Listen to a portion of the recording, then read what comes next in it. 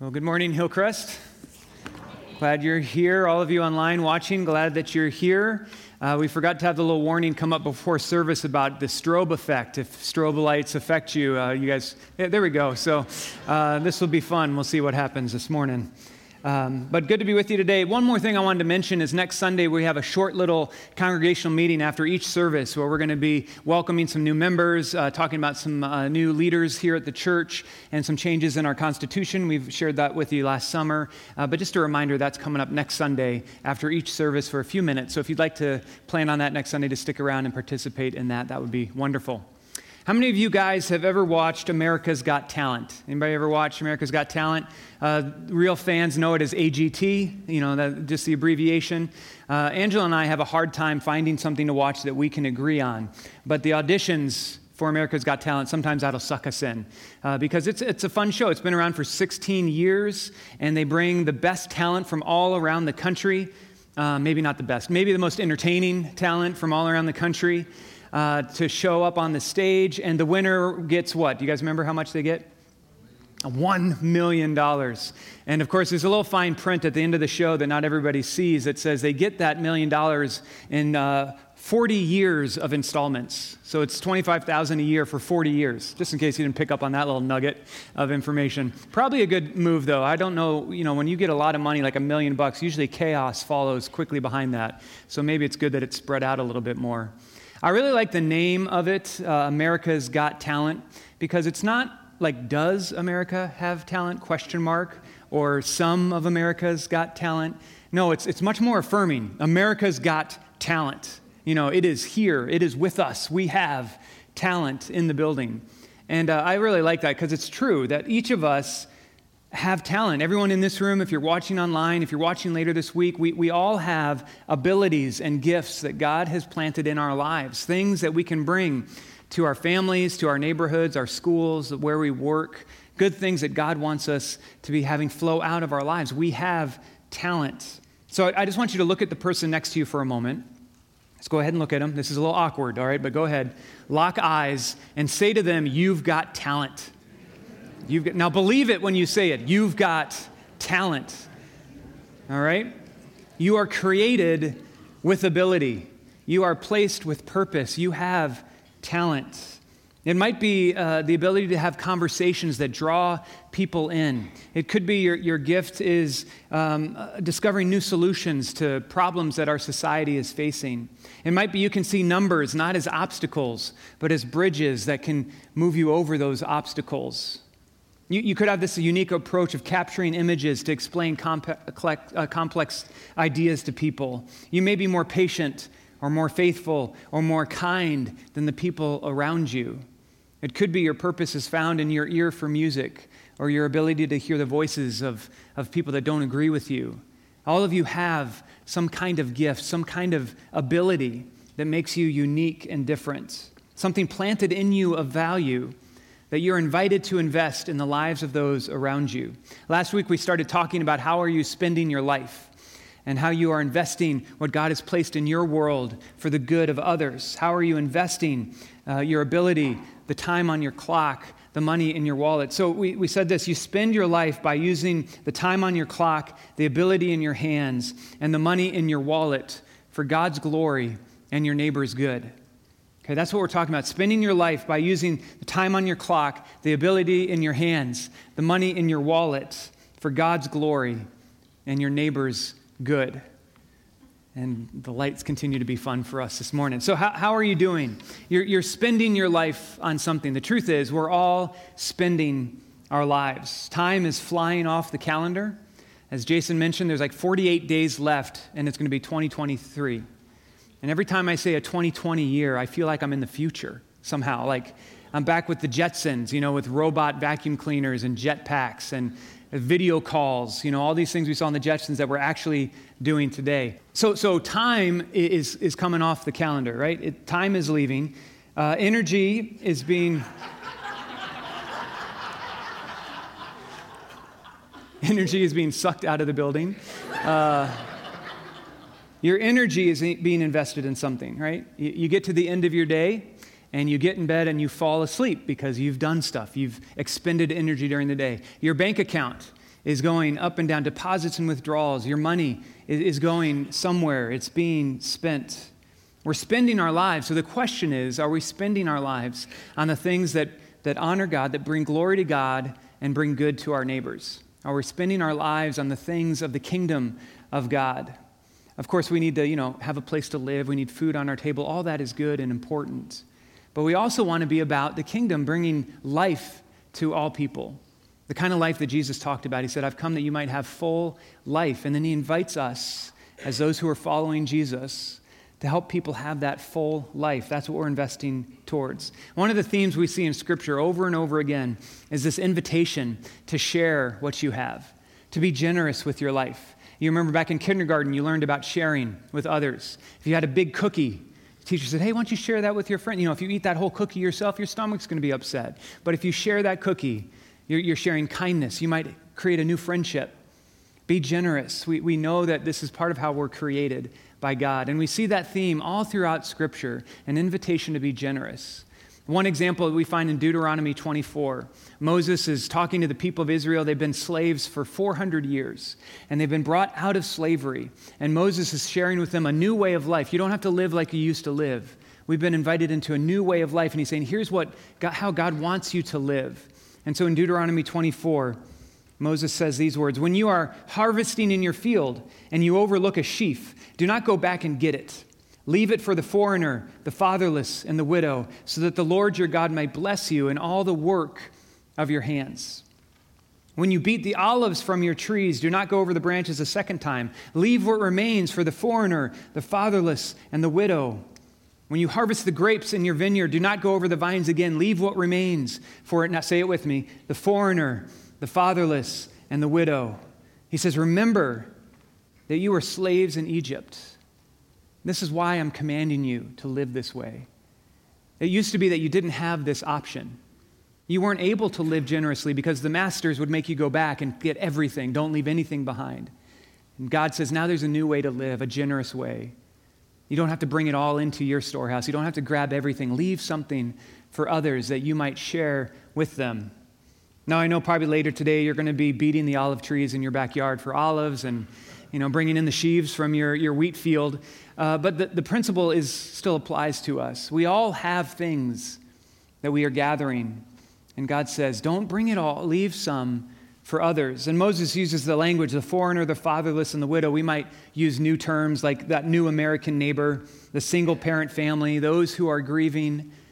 Keep your eyes open for those around you who are hurting and in need, because you are the one that can bring generosity. You are the one that can notice them. Remind them that they're not alone. And we live this way because we're all going to be in those places ourselves someday. We're all going to find ourselves needing, hoping, looking for someone that might notice us. So God says, live generously because you're going to want others to be generous with you as well. When you think about how you are investing your calendar, your abilities, your money, invite God to open your eyes to new ways to do that. Because as we invest generously, we find joy, we find goodness in our lives. Last week we talked about we celebrate generosity because it brings joy.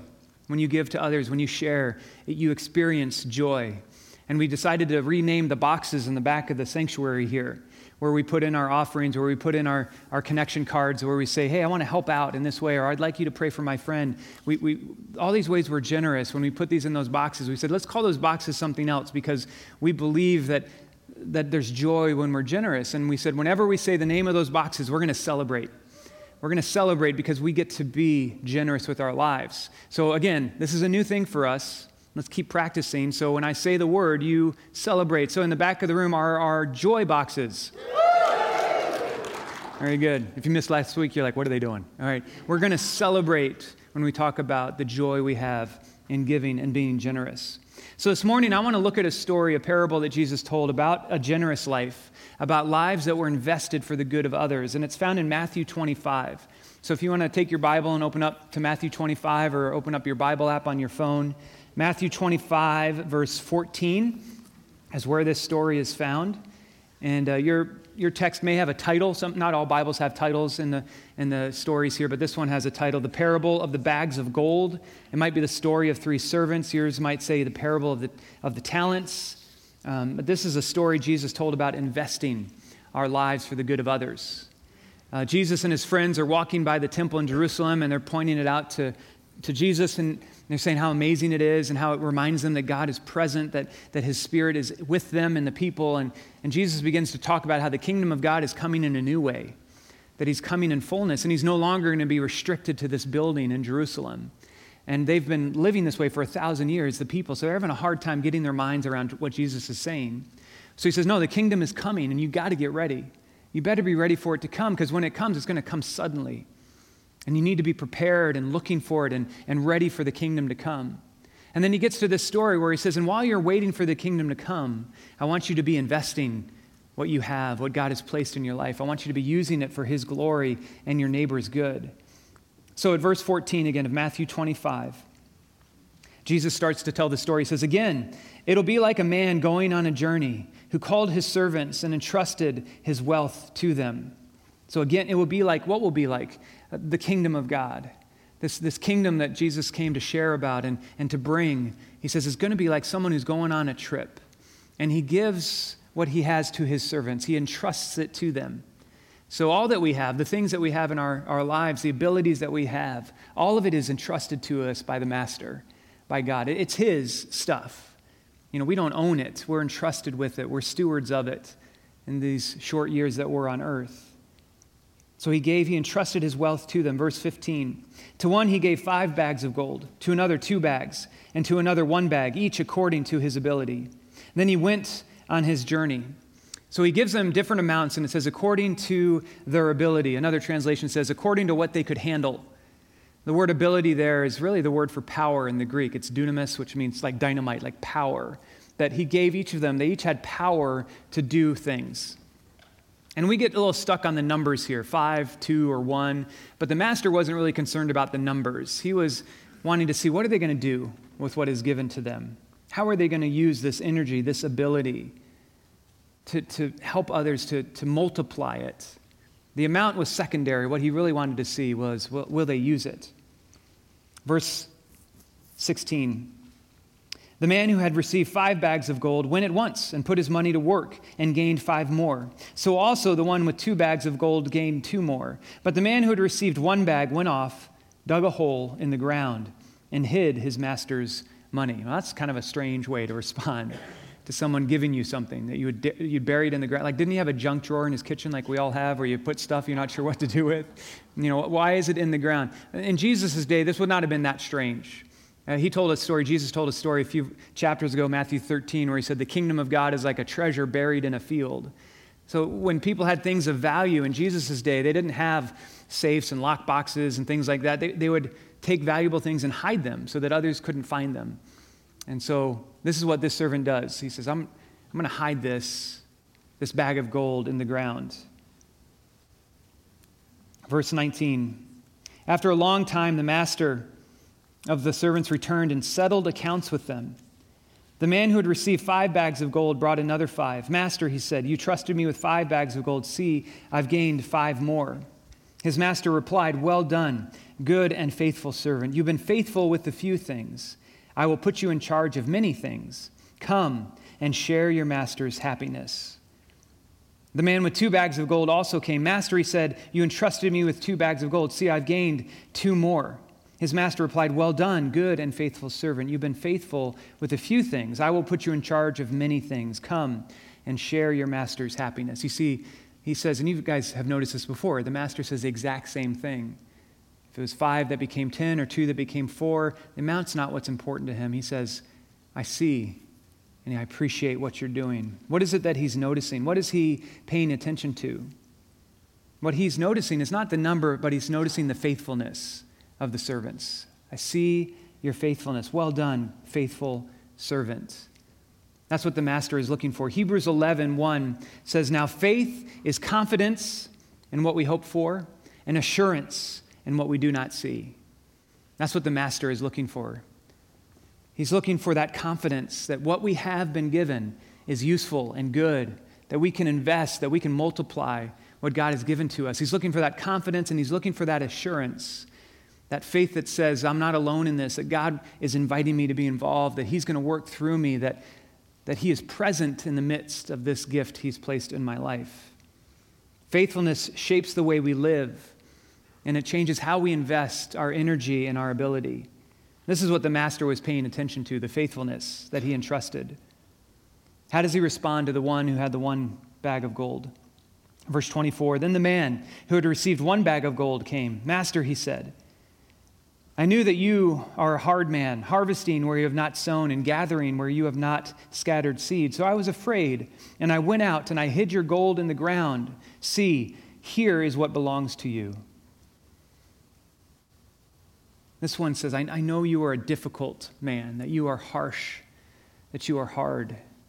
And so I hid what you gave me.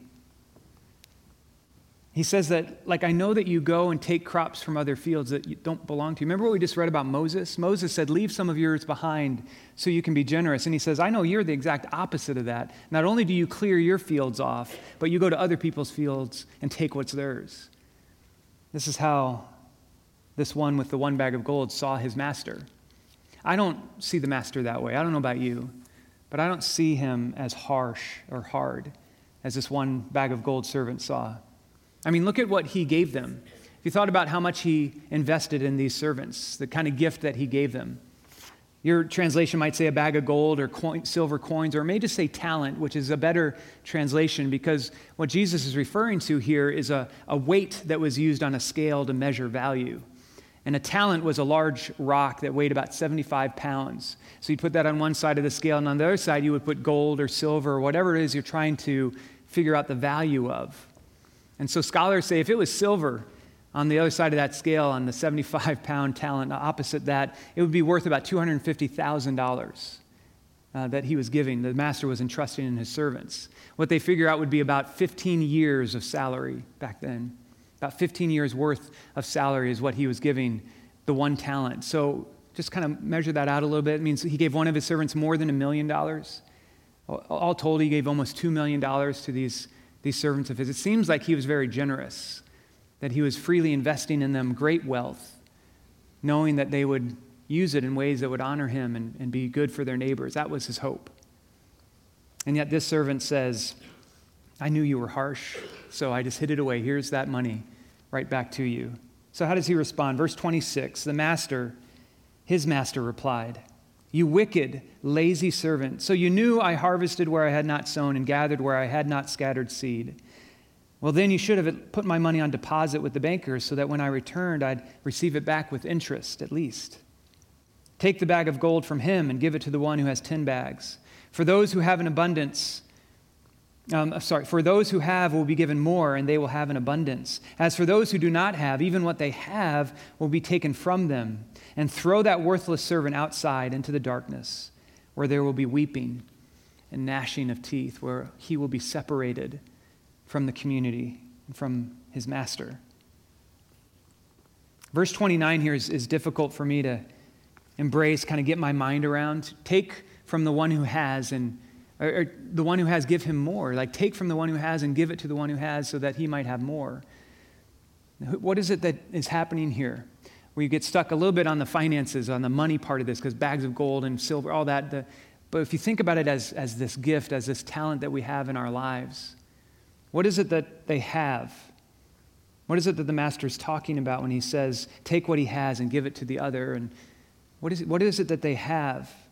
What they have is this identity that the master's called out in them, the adjectives that he's given to them. For the 5-bag and the 2-bag servants, he said they were good and faithful. The 1-bag servant, he said, was wicked and lazy. What they have are these adjectives that describe the way they're investing their life. Those that developed and invested and multiplied their ability are called good and faithful, so they will receive more goodness and faithfulness in their lives. They will receive an abundance of that ability to invest what God has given them. And the one who is lazy, even what he has, he will lose. Let's talk about how we apply this to our lives today. How are we spending our lives? How are we using our energy and our ability for God's glory and our neighbor's good? Did you notice in this story that the lazy servant's not judged for doing something bad? He's judged for doing nothing. His lack of action is what brings the wrath of the master. in his world. The servant didn't steal or lie or cheat. He didn't hurt anyone. He simply hid the investment. He was lazy. And just so we don't get confused about what that means, you can be very busy and be lazy. You can have a lot to do. You can have a long to-do list, checking off things, running errands, doing all the things that keep your day full and busy, and still be lazy, because what this person did was he didn't say, what should I give my priority to? What should I give my energy to? What is the number one thing that I'm created to bring into this world that God's placed in my life? And he didn't take the time to figure that out. He was lazy and not identifying the main thing in his life that God was inviting him to invest. And he got busy with everything else that the world demands, all the other concerns of our lives. And he didn't take time to say, God, what do you want me doing to bring glory to you, to bring a new kind of life to my neighbor? We bury the most important things sometimes. So if I came across that servant before the master returned, if I came across that one bag of gold servant, and I said, hey, the master's coming, let's go dig up that treasure. Let's go dig up that talent, and let's get it working for the kingdom of God. Let's get it invested in the ways that God is calling you to invest. There's still time. If your talent is buried, there's still time. Let's get it out of the ground. Let's get it working. I would say let's identify the things that this one bag of gold servant had going against him. He had some wrong information about the master. He was acting out of fear. He was afraid. The text tells us that. And the third thing is he didn't know the options. He hadn't thought through the different avenues he had to invest that talent. So there's three things I want to address with you. And if I was with that servant, I'd say, hey, let's grab a shovel. Let's get 3 shovels, one for each one of those concerns. And let's dig up that talent and get it working. The first shovel I would say to him is, let's embrace the truth instead of having this wrong information about the master. The servant that buried his bag, he didn't understand who the master really was. I don't know how he got that wrong information. Maybe he had overheard some rumors. Maybe he had some questions that weren't answered yet, some assumptions that he was making. Maybe there was a pain or a struggle in his life and he blamed the master. And so he just kind of hid that talent away. He had wrong information about his master, about God, and how God is alongside us in this world. Let's talk about this master for a minute, the God that we serve. Romans 8 says this, God did not spare his own son, but he gave Jesus up for us all. Then won't he also freely give us everything else? Our God is generous and full of love. He gave everything to us, his son, the most important thing. He sent Jesus to give his life that we might have life. And if our Creator God is that generous with his son, won't he be generous in every other way, bringing all that we need? He's not hard. He's not harsh. He's a generous God. Jesus is our example. Jesus gave his all for us, and we want to be like Jesus. You can't outgive the giver of life. And so we want to be generous. The truth is the master is a generous, kind, faithful, good, ever-present Father God who is with us. And he planned things for us to do, good things. Before we even were born, he saw our lives and created us to bring light to dark places and hope to people who are hurting. He's placed in us these abilities, this energy, this power to bring good to our world. Let's embrace the truth about who we are. Second shovel I would give that guy was I would say, take a risk. Take a risk. Don't be afraid. Invest your ability. Use that talent. It can be risky, though, to do that. You may have to meet someone new or try something out that's different or be around people that you're not fully comfortable with. Sometimes you're exercising spiritual muscle that's new, and we feel the fatigue of that. Our mind, our mental energy starts getting used in new ways, and it feels different. It's risky. But I just want you to hear me this morning. The risk is worth it. It's worth it for the great things that God wants to do through you and into your neighborhood, into your school, wherever you go to work, into your family, to bring good things to those around you. It's worth the risk. Because failure is not the worst thing that can happen in our lives. I'd rather risk and fail than not risk at all. The worst thing that can happen is for this one bag of gold servant. He was not useful. He didn't see that God wanted to use him. He had fear that just froze up his life. That's worse than failure. When you sense God inviting you to use your energy and abilities in new ways, remember, he is the one who is with you. He is the one who will do the work. He's entrusted you with it. It's really his anyway. He's entrusted you with it, and he's going to be alongside, working through you all the way. Paul wrote to his friends in Philippi these words. He says, I'm certain that God, who began the good work within you, will continue his work until it's finally finished on the day when Christ Jesus returns. Paul says, I know that God's begun this work of salvation in you, and he's going to continue to work it out, the good things he's inviting you to be involved in the kingdom of God. He's going to continue working. You need to believe that he is there doing the work. Even when things don't go our way, even when it doesn't seem to be adding up to us, Scripture reminds us that at just the right time and just the right way, God will bring all those things together for the good of those who are seeking him and serving him and love him. So take that risk. Step out in a new way. Whatever God's calling you to do, move into that. And you might be saying, well, I don't know. I don't know what that is. I don't know what the options are. That's the last one. The one-bag servant, he didn't know what the options were.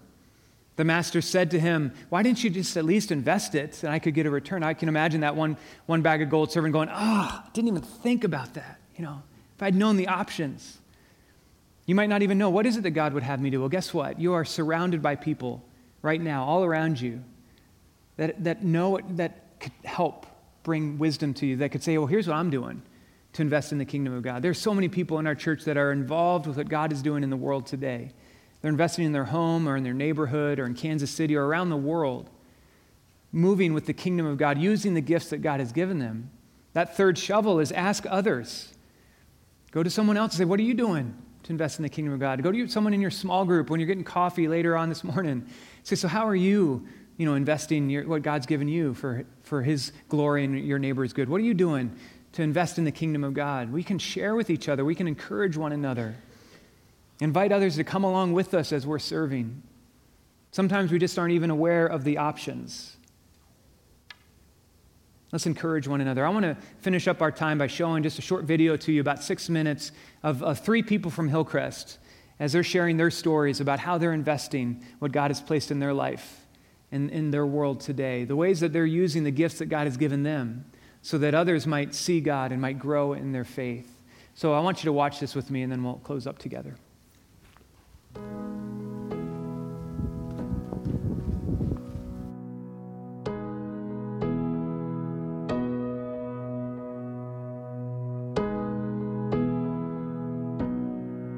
I'm Tracy, and I get the privilege of helping to coordinate the Care Portal ministry here at Hillcrest, and I've only been doing it a short time, but it's already been fun. Care Portal is something that fits right in with what I like to do, which is just help people in need. And when I was kind of thinking about whether I wanted to spend my time doing it, because the pastor asked me right about when I was getting a new job, and I was like, okay, I want to make sure I can take all this on and do a good job. But it was kind of weird to be searching for a job at the age of 50, because you have to think about yourself and what you think you might be good at. And one of the things that I realized was that what I like doing is working in the background and taking care of details so other people can shine. And Care Portal is a great way to do that too. And I was blessed to find a job where I get to be in the background, and Care Portal gives me another opportunity. And of course, what I really hope is that the person who gets all the glory is Jesus. So the Care Portal is a great way for me to spend my time and just hope it all goes to him. My name's Tom Shaver. I'm involved in the governing board, the missions team, and we help out with coffee on some of the Sundays. It's a lot of work running a software company, which is what we do during most of our life, and we look at that as a ministry. But the church is it's just obviously a different kind of ministry, and it's just such an important thing. And this is such an amazing place with so many awesome people that it just felt like investing in this particular church felt like the right thing to do. My name is Krista, and I play the viola on the worship team. So I decided to be on the worship team because music has always been an important part of my life. I've played the viola since I was 8 years old, and in my school years, most of it was like orchestra kind of stuff. But even when I was growing up, I got to play in church sometimes too, usually with my brothers as a trio, playing some kind of arrangement of a hymn. My first experience with a worship team was seeing one in college, and that was a new thing for me. And that worship team had a cello player on the team, and that was kind of my inspiration. Like, if a cello can do that, maybe I can do it too. And so it took a few years for me to get up enough courage, but in our church in Colorado, I decided to ask the worship leader if I could try it out. And ever since then, I've been on the worship team, so it's been about 20 years. And I guess the bottom line is I do it because I feel like God has given me a gift, a talent that I can share with other people that hopefully will point them towards God and lead them into worship.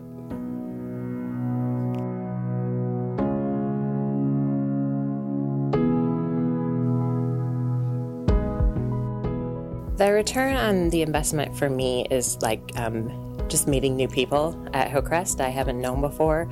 I haven't been here that much in the past couple of years just because of COVID, even though I'm still part of the church, but I'm not always inside the building very often. And so it's fun to just meet new people who care about others like I do. And the other thing is that, like, one time I got to deliver some furniture and some bedding to this family, and just the smile on that kiddo's face. And he wasn't looking at me, he was looking at his grandma, and she was smiling huge too. And it was just a great gift for me to be a part of that and just walk away hoping they know that people who love Jesus love them too. If you think about how big the plan is for the Church of Christ and our obligation to live into that, I really would hope that we would lean into it as a congregation. And I'd like to, I'm an entrepreneur, so I would like to encourage our leadership team and our missions team to just continue to lean into the possibilities, to play offense, if you will, because with the pandemic and with some other stuff that's happened, I think there's a tendency to kind of be protective and play a little bit of defense in terms of trying to preserve what we have versus lean into all of the amazing possibilities. I mean, God's not afraid of any of the stuff that we've gone through, and I don't think He wants us to be either. So the return on the investment. For me personally, of course, it's my own worship to God.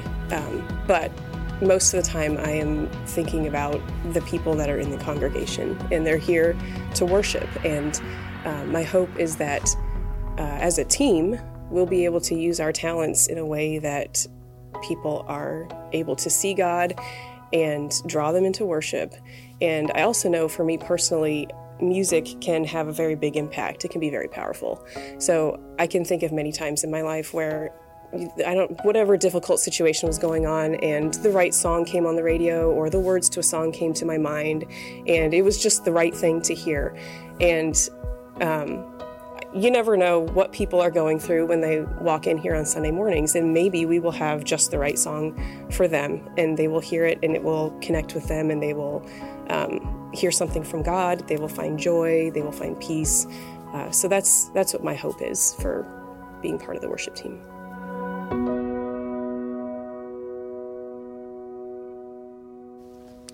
I want to finish up by giving you one last passage of Scripture from Hebrews 10. And the writer says, "Let us consider how we may spur one another on toward love and good deeds." That's what we need to do. When we ask others, we're inviting them to spur us on, help us find ways, avenues to invest the gifts that God has given us for His good and the good of our neighbors as well. And that word spur, I think it's an interesting image. I get that idea of a cowboy boot, kind of hitting a horse, getting the horse moving. So I'm going to start wearing spurs around here at church just to encourage us to all get involved in what God is doing. God has planted something in your life, and He's inviting you to use it to expand the kingdom of God, to help bring light to dark places and seasoning to the lives that feel dull and lonely, and to remind people that there is hope in the midst of the challenges that we're facing. And sometimes we minimize that. We think, well, not really me. You don't know my story. You don't know my life. I don't really have much to give. I just want to encourage you. God has placed something in you. He's made you on purpose. He's given you an investment. Don't let it be buried in the ground. Use it for his glory. Invest it in the lives of those around you. Even today, you're going to have opportunities. So I want to encourage you, embrace the truth. Take a risk. Ask others what they're doing. And let's get invested into the kingdom, what he's calling us to be about in this world today. It amazes me at the end of the story there, the master says, you've been faithful with a few things. Come and I'll give you more. And I think, remember how much he invested in them? He gave millions of dollars to them. He says, I've given you a few things. Can you imagine what the kingdom's going to be like when it comes in its fullness? The kind of work that we'll be invited into. The master's happiness, he says. Can you imagine the joy that is waiting as we spend our lives for God's glory and for our neighbor's good? So let's ask God to help us live this way. I want to talk to God with you, and I want to invite the worship team to come up. They're going to close this in a song, and while they're coming, let's pray together. Will you bow your heads with me? Father God, thank you for this investment that you've made in our lives. Scripture tells us that even before we were born, you had planned out good things for us to do. Work to increase the population of heaven. So Father, we ask that you would guide us right now, that you'd be speaking to our hearts and helping us to see the things you've invited us to invest. And Lord, I'm so thankful for the many here at Hillcrest that are serving and investing and giving of themselves for your glory, Father. And I pray for anyone here this morning, anyone who is right now thinking, well, I don't know what I have to give. I'm not sure I've got anything. Lord, would you speak to their hearts right now? Help them to see that you are with them, that you've called them by name, that you've created them for a purpose. Lord, remind each one of us that you have given us abilities and talents, time and energy and money. Lord, you've given us all these things to invest for the good of others. Would you help us live outwardly? Might we, this church, this Hillcrest Covenant Church, might we be known as generous people in our community so that you might be glorified, Jesus. It's in your name we pray. Amen.